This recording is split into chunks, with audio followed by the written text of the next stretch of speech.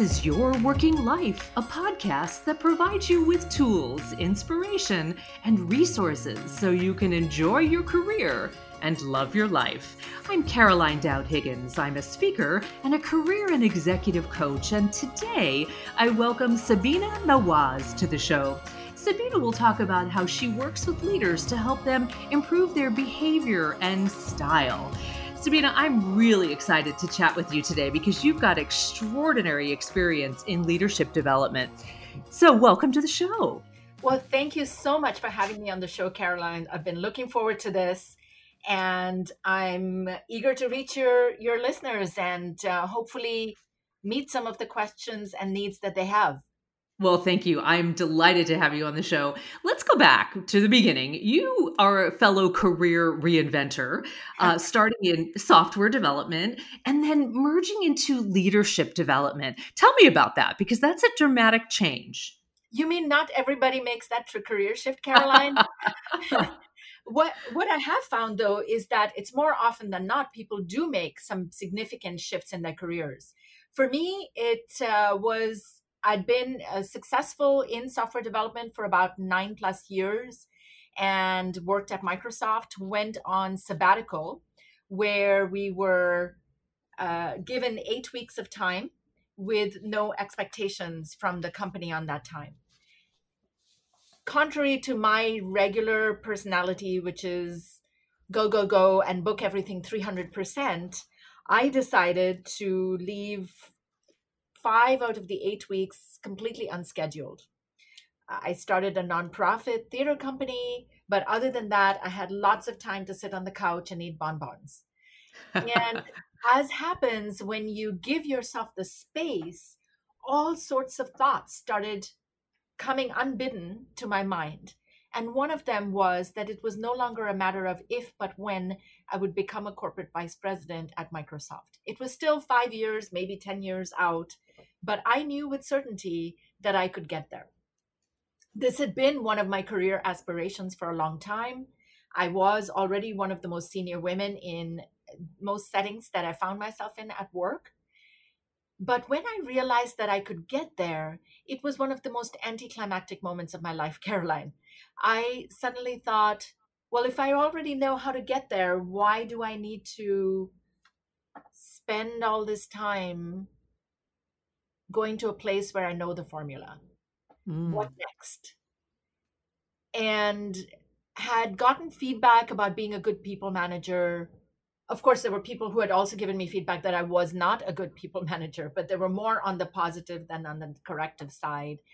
And so I thought maybe I should give back to other managers and help them become great managers.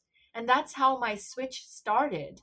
All my friends thought I was crazy to be moving from as a woman in tech to HR, but that's exactly what I did. I told, and I was very lucky because Microsoft invested in my career development and my career switch without any formal training in my new vocation. I told the hiring manager I might leave in about 3 weeks because I'm not quite sure what I'm doing or why I want to do this. And she said, I will hire you for 3 weeks. That began a so far lifelong love affair with the work that I do, where I work with individuals. I help executives and managers become better managers. I help organizations become healthier places to work. So that 3-week time span was a bit of an audition, wasn't it? For me. Yeah, exactly right. Yes, it was. And I had a great safety net because the manager I was leaving said, you can come back anytime. So I really didn't have much to lose to try. Yeah. I was incredibly fortunate. That's amazing. So I know that you're writing a book, and I hope I get to learn a little bit more about that today. But one of the things that really piqued my interest learning about you, you're interested in helping executives realize that they might have some behavioral tics, right? And you talk about, maybe they're a little bit on the jerk side, right? And you and I have certainly met our fair share of difficult leaders, and you're helping them reflect on that leadership style and change and transform. So tell me about that, because that's not an easy journey. It certainly is not an easy journey for the people I coach, which are usually CEOs, C-suite executives, senior executives. And it's not an easy journey because their entire jobs, their entire livelihoods are not easy. They have so many demands on them, so much pressure, and they're constantly in the limelight. So when they work super hard and respond to all these pressures around them and suddenly realize not all is well, something isn't working. What is it? My people aren't quite performing the way I want them to, even though I'm such a badass. I'm I'm driving for results and it used to work really well. What happened? And the thing is that when we're under pressure, sometimes the worst of us comes out. I certainly know that's true for me. Just put me in a traffic jam and you'll see the worst of me come out. But imagine folks in these roles who have pressure day in and day out, and sometimes the worst of them comes out. What's worse is that people are so afraid of them, one, because of their positional power, and two, because the worst of them might be coming out, that nobody is telling them that. Instead, what should be overt goes covert. And there's tons of research that I'm sure you're familiar with as well, Caroline, which shows that the manager's behavior directly impacts the business results. And that's what we start looking at is how's it working out for you? Yes, you've been promoted this far because you've produced great business results, but things are starting to get sludgy. Things are starting to slow down. So what's really going on here?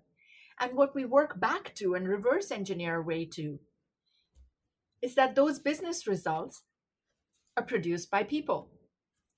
People are hugely impacted by the behavior of their managers, whether that's their direct manager or a manager who's 7 levels above you. Your behavior, your performance is impacted by that manager's behavior. The research shows that when people have bosses who have an adverse effect on them, people lie, people steal, people report more sick days, they're more likely to have heart attacks. Their productivity and certainly their discretionary time that they put into work plummets. So it's really the business case for this.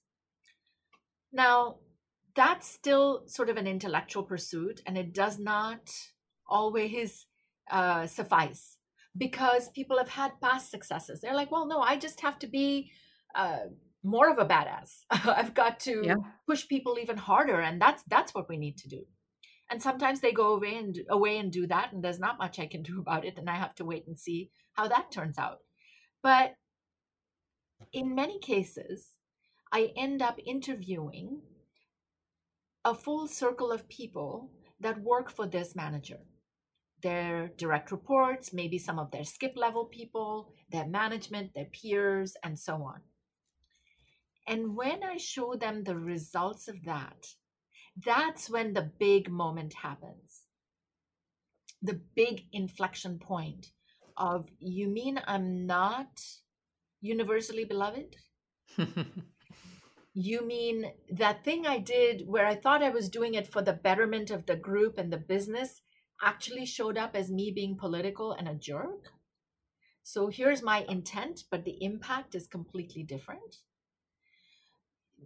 Do you see how this is not accurate? Some of this is incorrect, and so on. Maybe I should leave. Maybe I should go somewhere else where they're going to appreciate me more. So after revealing the results of these 360-degree interviews, I give them about 2 weeks to really just absorb the information and to process it and get over some of the defensiveness. When they come back, magic happens because they really get undefended at that point and realize that they're the last ones to know. They're the last ones to find out. And no matter where they go, this sort of feedback is going to find them.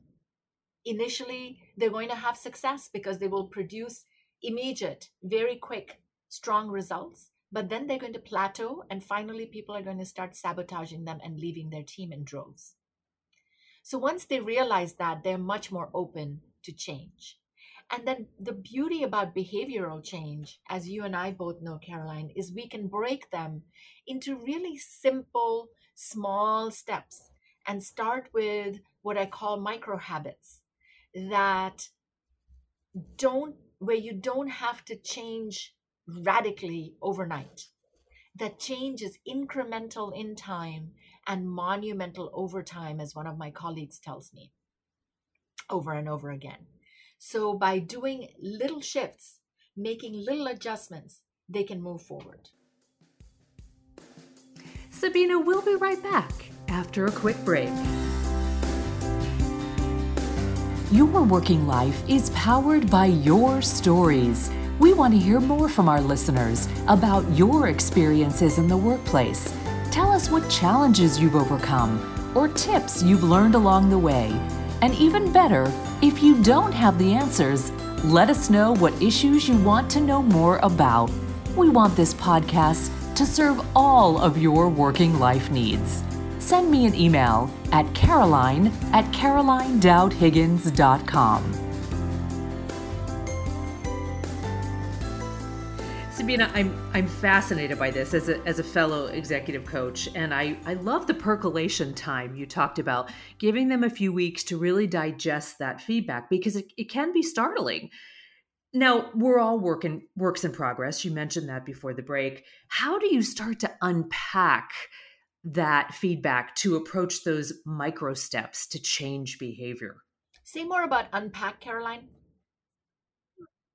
Yeah, how do you begin to create the plan for the micro steps so they can really look in the mirror and understand the feedback from their colleagues that they may have been blinded to before? It's really easy. The report does most of the work for me, because unlike most 360 reports, I actually produce all the verbatims with permission from the interviewees, and aside from things they ask me to keep off the record, and deliver them to my client. And the exact words of their coworkers does all the talking. I don't have to do much convincing at that point, because there's nothing like the visceral experience of the actual words of my coworkers that gives me that color, that flavor, where with some processes they may go, well, I don't know if I'm disempowering. I think it might be this way. And here I can say, well, here are 10 sentences that tell you exactly in what way they experience you as disempowering. So a lot of that percolation time is the time that they're taking to absorb the actual words and come to their own conclusion. When they come to me after that percolation time, they're usually ready. Now, there is a glitch, and that happens about, I would say, 2 months later. So they're ready at that point. We brainstorm what sorts of behaviors and areas they want to really pick and choose and work on, because you cannot work on everything at the same time. I create a plan for them based on that. And out of that, we then identify the top, say 3 to 5, no more than that. And then they track those behaviors on a daily basis. And something I've created called a yes list, which takes you about 20 seconds at the end of the day to say yes, no to the things I'm working on. So what's a behavior or a micro habit? One might be, one time a day, I paraphrased somebody else if they've gotten feedback that they don't listen to other people. Or one time a day, I asked a genuine question of curiosity of somebody else. That's it. That's all you get. And you can check a yes and get credit if you just do it once a day.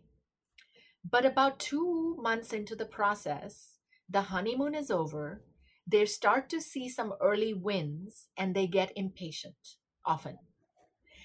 And now they want to go back to that. Let's go faster. Let's rev the engine and go all out. And that's just a mistake. So sometimes when they do that, it backfires, because of course they regress into some of their old behaviors. And the problem is, once people have formed an impression of you, it's really hard to change that impression, not leave alone change yourself. So once you've started making changes and then you regress, it's worse than if you'd never done any of it to begin with. because people are like, see, That makes they only did that long enough to get their next promotion or to show their boss that they were working on it. And here we are back again. All it takes is one slip up for all that hard work to go away, which is why up front, we try to be very careful to work on very few things at a really micro level. And even when they think they've nailed it, you're going to do it more and then some more and then some more until it is completely in your muscle memory before we shift to increasing it by, say, 10%. And I love the yes list because it's really an accountability It is. opportunity, right? Help me understand the relationship with the colleagues who supplied feedback with the 360. Is there a check-in opportunity that happens on a regular basis after you've broken down and created the action steps and the plan and taken those few things to work on?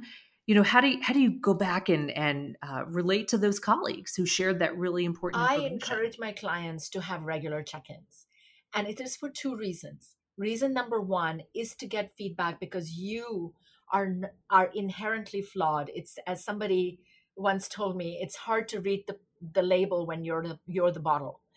And so getting feedback from a source outside of you, especially sources that have already provided you with that feedback, they've already enlisted in supporting you and helping you.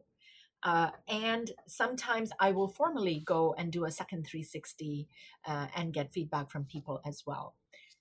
The feedback that people get on an ongoing basis, sometimes we will brainstorm and they'll create a personal board of directors, about half a dozen of the 15 or so people I've talked with, that they go and get feedback from regularly. Now, when they go to get feedback, I encourage them to do two things. One is, first, really genuinely seek what has improved by framing it as you know, I've really been working on my listening skills. I would love to hear from you anything that you've seen me do or say that has improved my listening skills. So, and they tee them up ahead of time before doing that check-in, so people are watching for that. You want to set people up to catch you do something right, as Ken Blanchard says. And so this allows people to also shift from constantly fault finding to finding the good in the person. I love that. Positive Positive reinforcement. reinforcement, and that Absolutely. also helps get them past that 2 month hump, because now they're getting that positive reinforcement that this is working. I better keep doing this over and over again. It's also, then they can also ask, what else could I do to get even better at this? What else are you noticing? But how, yeah, go ahead. So be No, I was just going to say, I appreciate that your sweet spot clientele are CEOs and other C-suite executives. It's an interesting generational shift at this moment in time. We're seeing younger leaders Absolutely. emerging, sometimes out of necessity, right? So, what kind of advice would you share with those emerging leaders that don't have the seasoned time in the workforce that the older leaders might, right? Because developing into a good leader is something they can be proactive at in their younger days. Talk about Absolutely. And that. I think actually there are things that we do in our younger days that if we carried forward, we would be more successful in our older days, or our more experienced days, for those of us of a certain age, as I like to say, which is, in our younger days, we're keenly aware and cued to what are the signals from above us, because we know that our very livelihood depends on that. So how can we continue to hone and maintain our sensors, our intelligence of sensing the impact of our words and actions on other people? How do we look for those micro cues and maintain that connection? How do we ask for feedback on an ongoing basis before it becomes a crisis? How do we carve out time to make this part of our job? Part of your job is not just pushing out the code that you're writing, or testing the widget that you're making, or running the assays in the lab for the pharmaceuticals that you're testing. Part of your job is actually connecting with other people, building those relationships, because so much of what you do depends on how you do it. And so much of how you do it is inherently dependent on the goodwill and the collaboration of your colleagues.